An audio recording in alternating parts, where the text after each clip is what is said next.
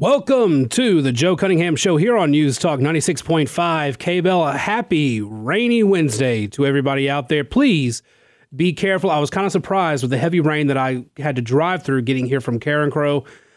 Surprised that there is nothing on the board like Mark mentioned. The most recent thing, a road hazard at South Magnolia and 15th Street. Still on the board from earlier, a vehicle accident at Gilbo and Birch. So with the rain continuing to come down, the radar not looking too promising for the Lafayette area.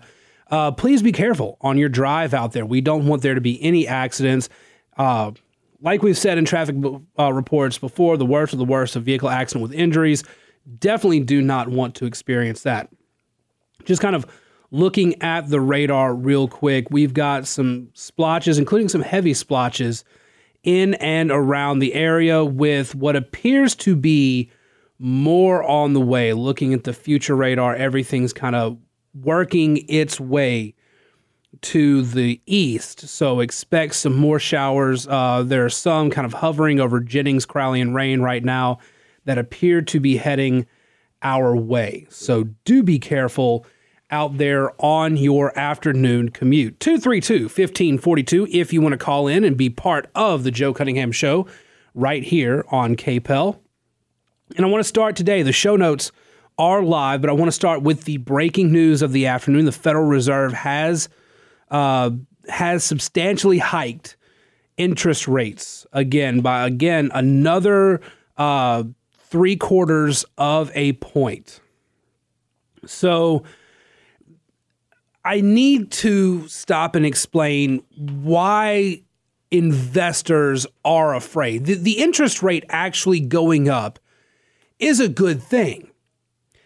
It signals that there is potential in the U.S. economy. When interest rates are kept down, that means the economy is perceived by the Federal Reserve as very weak and it needs all the help it gets.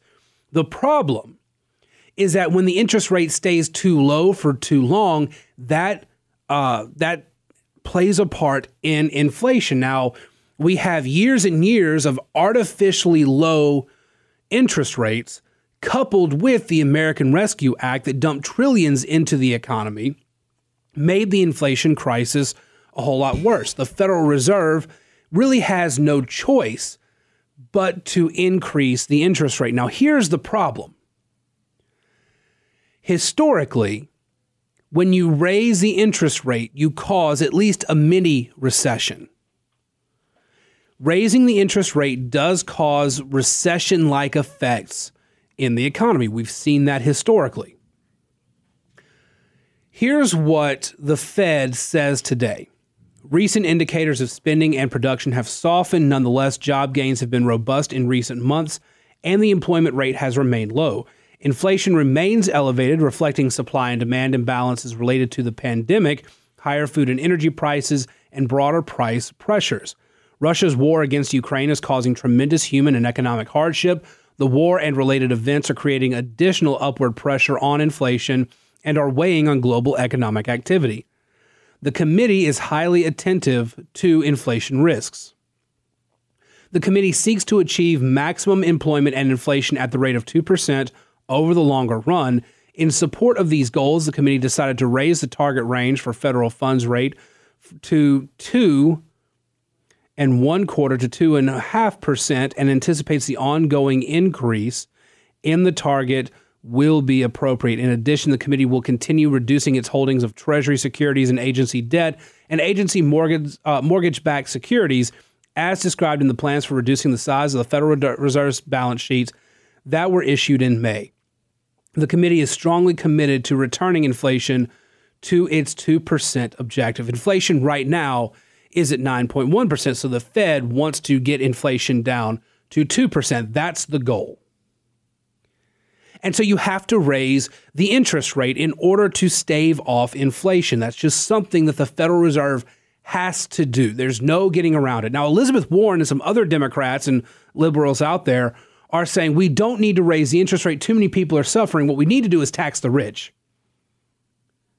Because no matter what, the solution in their mind is always taxing the rich. But the issue is that Jerome Powell is trying to play it both ways here. Jerome Powell, in a statement today, we're not trying to have a recession. We don't think we have to. It's important that we address this now. I do not think the U.S. is currently in a recession. He's saying this and also saying that he's trying to straddle the line between raising interest rates and the U.S. being in a recession, because raising U.S. interest rates does lead to recession. He's trying to straddle that fence. It's all very political right now. The White House, as I mentioned, is going out and changing the definition of what a recession is. Traditionally, the definition of a recession is 2 straight quarters of a shrinking GDP. If the economy shrinks for 2 straight quarters, we are technically in a recession. And the White House is going out and saying, no, that's not the definition. The White House is saying, oh, there's all sorts of things we need to look at. And the media is following suit. Ben White, who is an economic analyst, a financial analyst at Politico, tweeted this out earlier. The White House is pretty obviously right that even 2 quarters of shrinking GDP would not show the economy is currently in recession. Getting people to understand that and the nuances of our strange, vexing economic moment is just really hard. That's what he wrote at Politico. 1 month ago, Ben White wrote this. I'm sorry to report that the conditions are ripe for a slide in gross domestic product growth that lasts at least 2 quarters, the technical definition of a recession. So even in June, Ben White was saying that 2 quarters of GDP shrinkage would be a recession. And now he's going back on that.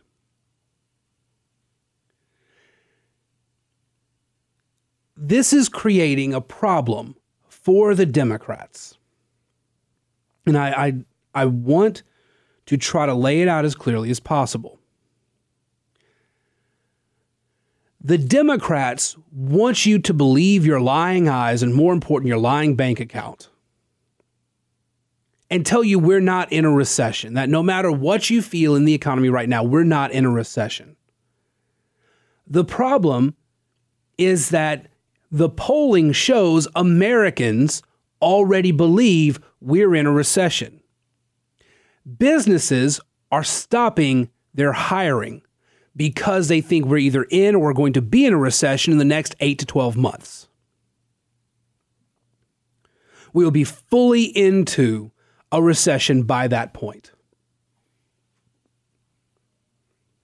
The mystical board that the White House is saying will be the ultimate determiner of whether or not we're in a recession didn't say that we were in a recession in 2008 until we were already a year into a recession. They delayed it. So why does the White House want us to think that we're not in recession?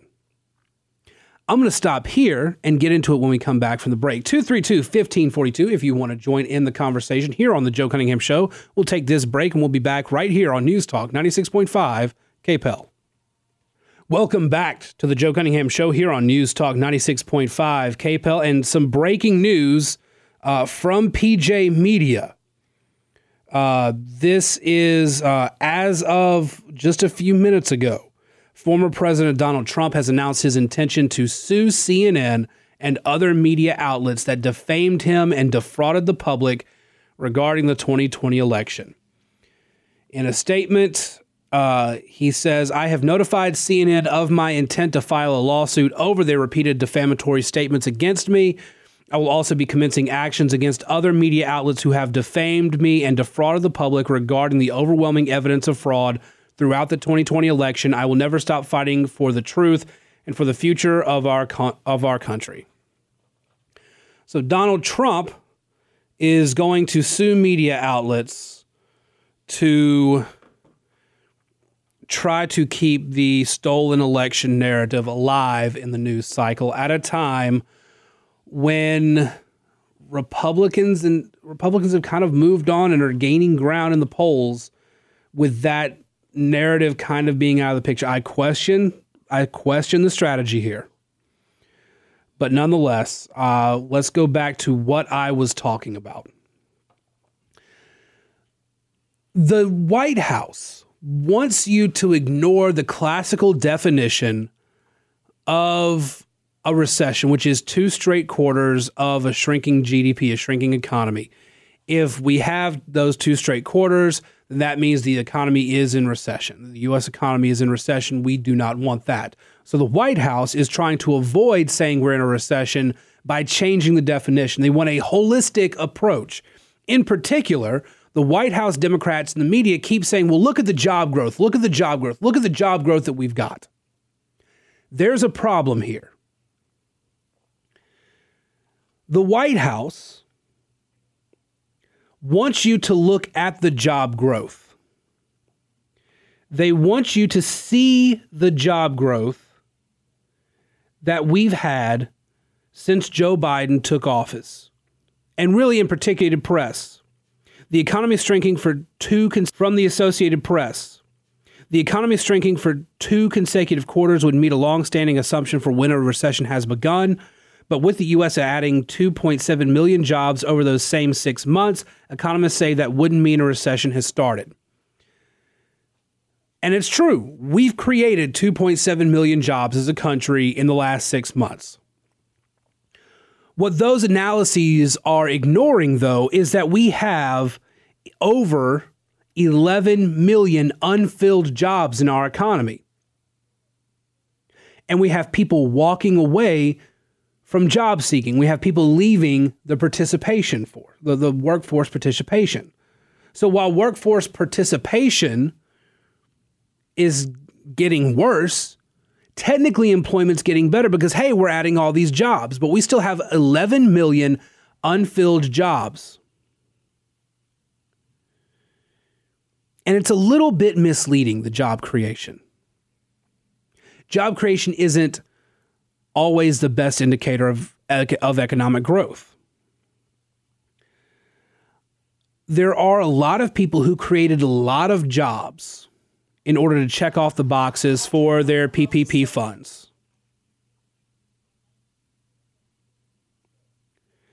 They were attempting to hire, never really hired. There are some people, and I know some of them, who applied for jobs and the jobs closed before anybody was hired.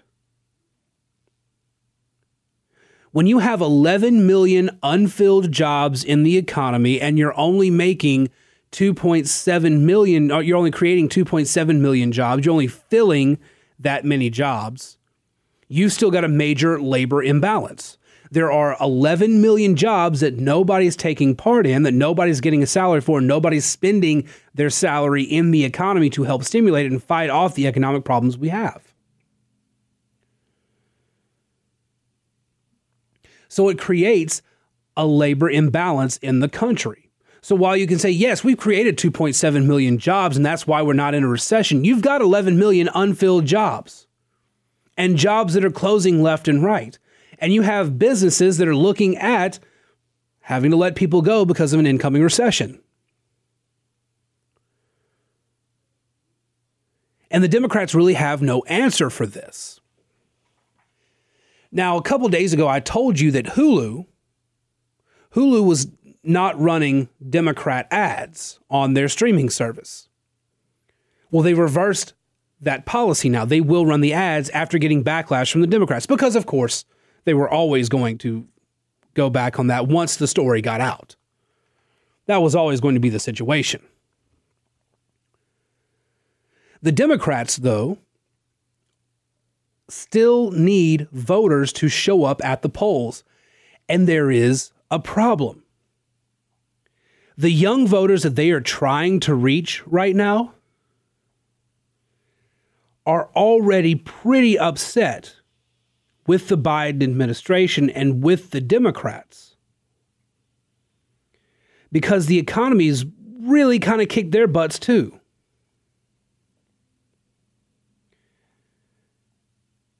The Democrats have lost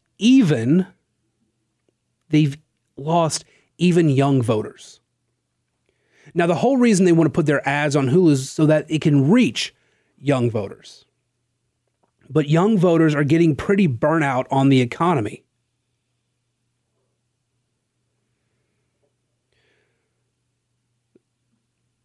See, young voters, back when the economy was good, they were getting hired at part-time jobs with the $15 an hour minimum wage that Democrats had been pushing for. Well, now we're in an economic recession. And so those part-time jobs that are getting $15 an hour salaries, well, business owners have to make a choice. And they have two choices. Do these business owners hire somebody fresh to the job with no experience for $15 an hour? Or do they find a retiree or somebody who has an experience who wants to work that job, somebody older who needs the job because they're in dire straits but they have experience? Which would you hire as a business owner? You'd hire the experienced person. And so young voters are actually getting turned down for those jobs they were getting pretty regularly when the economy was fine. And so now they're getting depressed and their rent's going up and their utility bills are going up and their gas costs are going up and groceries are going up. And so they're kind of turning away from the Democrats too.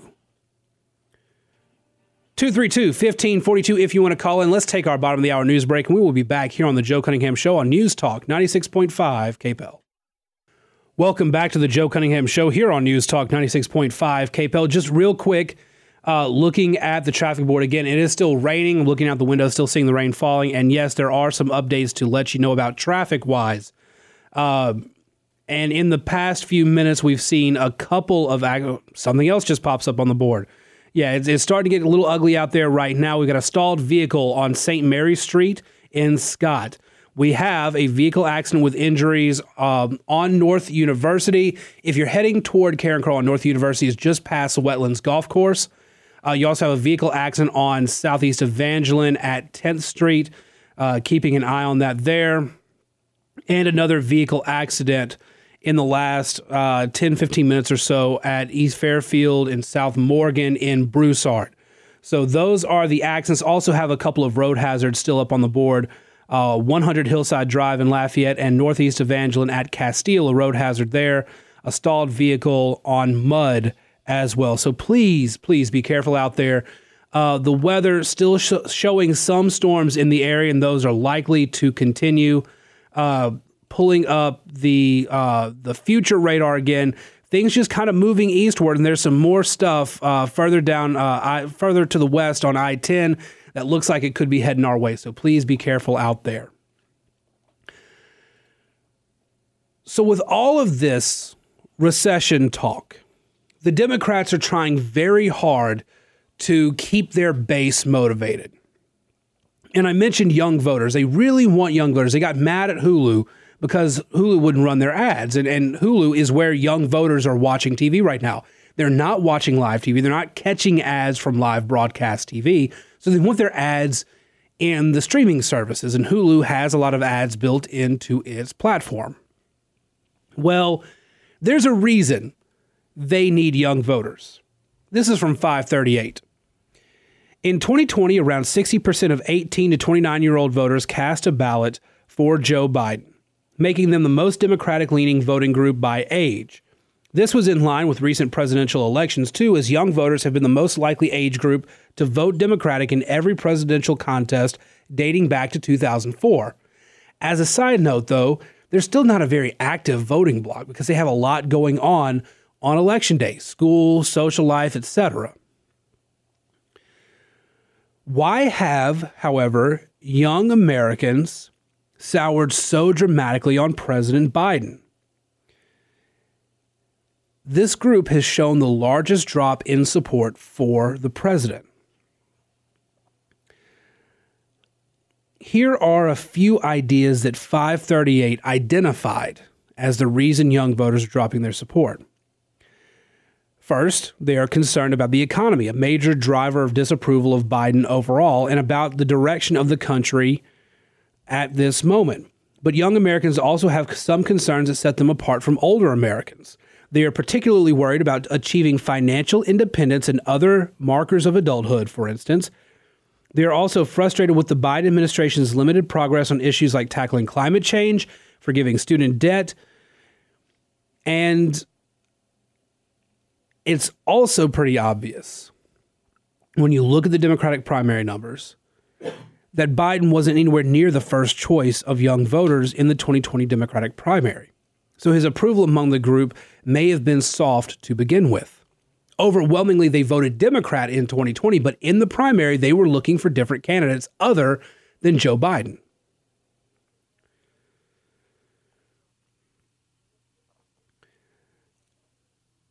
But wait, there's more. See, right now, the Democrats have realized, I told you this before, the Democrats have realized they don't have a leg to stand on with the economy. They're trying it's not really a recession thing. Nobody's really buying it. The polling is showing Americans think we're in a recession. Therefore, whether the Democrats want to admit it or not, we're in a recession, at least as far as voters are concerned. But the Democrats have changed their midterm message once again. Abortion didn't stick.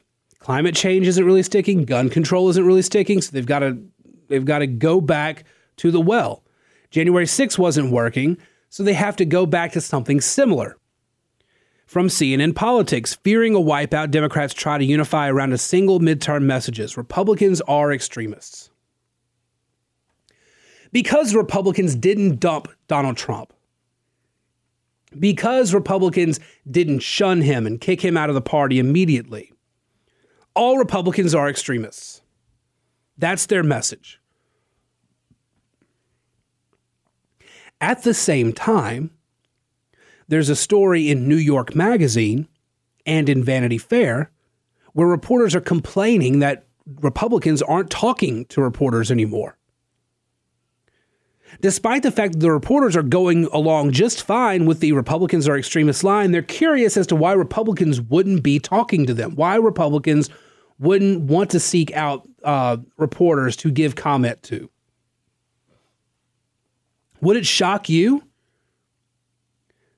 I mean, you guys don't want to talk to reporters. Reporters have called you, the majority of whom are Trump voters. They've called you ignorant. They've said that you're all racist. They say that you are gun nuts, that you are religious zealots. I think everybody, or just about everybody listening to this show right now, is at least center right, and therefore you are the enemy. And so they've trashed you. Now imagine being a Republican politician. Why would you go talk to somebody at CNN, Politico, MSNBC, NBC News, CBS News? Why would you go talk to PBS? Why would you talk to ABC News? Why would you talk to any of these news outlets? The New York Times, the Washington Post, the Los Angeles Times, the Chicago Tribune, the Boston Herald. Why would you talk to any of those media outlets? You wouldn't. If you were an elected Republican official who has been trashed by the media, especially over the last 6 years, you would absolutely avoid them at all costs.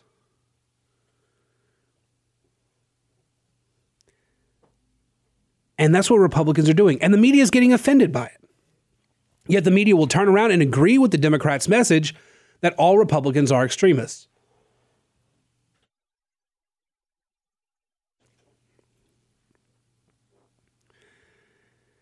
The Republicans are not extremists. Yeah, I don't like what some of them have to say, actually, on some certain issues. I'm not always going to be on the Republican side, but given the issues the Republicans have been talking about lately, it's clear the extremists are the Democratic Party. And they keep going further and further left, but they want to convince the voting public that it's the Republicans, the enemy, who are the extremists. And yes, Republicans turn around and do the same thing about the Democrats. I'm not saying that it's only one-sided. But Republicans have a body of evidence to show that the Democrats have moved further and further and further left. And the Democrats' only point of evidence is Donald Trump. And they have to misstate the Supreme Court. They have to misstate what Clarence Thomas said. They have to misstate what other Republicans have said to try to make them out to be extremists. But you have an actual voting record from Democrats right now pushing through a contraception bill that would take away religious freedoms in states. Right now, they are still trying to push through a codification of Roe versus Wade that would allow you to abort a baby at any point in the pregnancy up until the child fully exits the birth canal. They would be more than happy to pass a gun control bill that takes all guns off the streets. All of them, including the ones in your home, locked away safely. But it's the Republicans who are extremists. And all Republicans have to do is gesture wide to the economy and say, this is what the Democrat leadership did. And the Democrats are furious. They need to scare younger voters with their ads on Hulu. They need to convince the voting public that the Republicans are scary extremists. But when it comes down to it, voters are frankly sick of the politics, and they're looking around, they're looking at this economy that they believe is in a recession right now. And they look at the party in power and say, y'all ain't it. 232-1542. When we come back, I want to talk briefly about the state of play in the midterms, what we can expect to see in some of these key Senate races around the country. That and more here on the Joe Cunningham Show, News Talk 96.5 KPEL.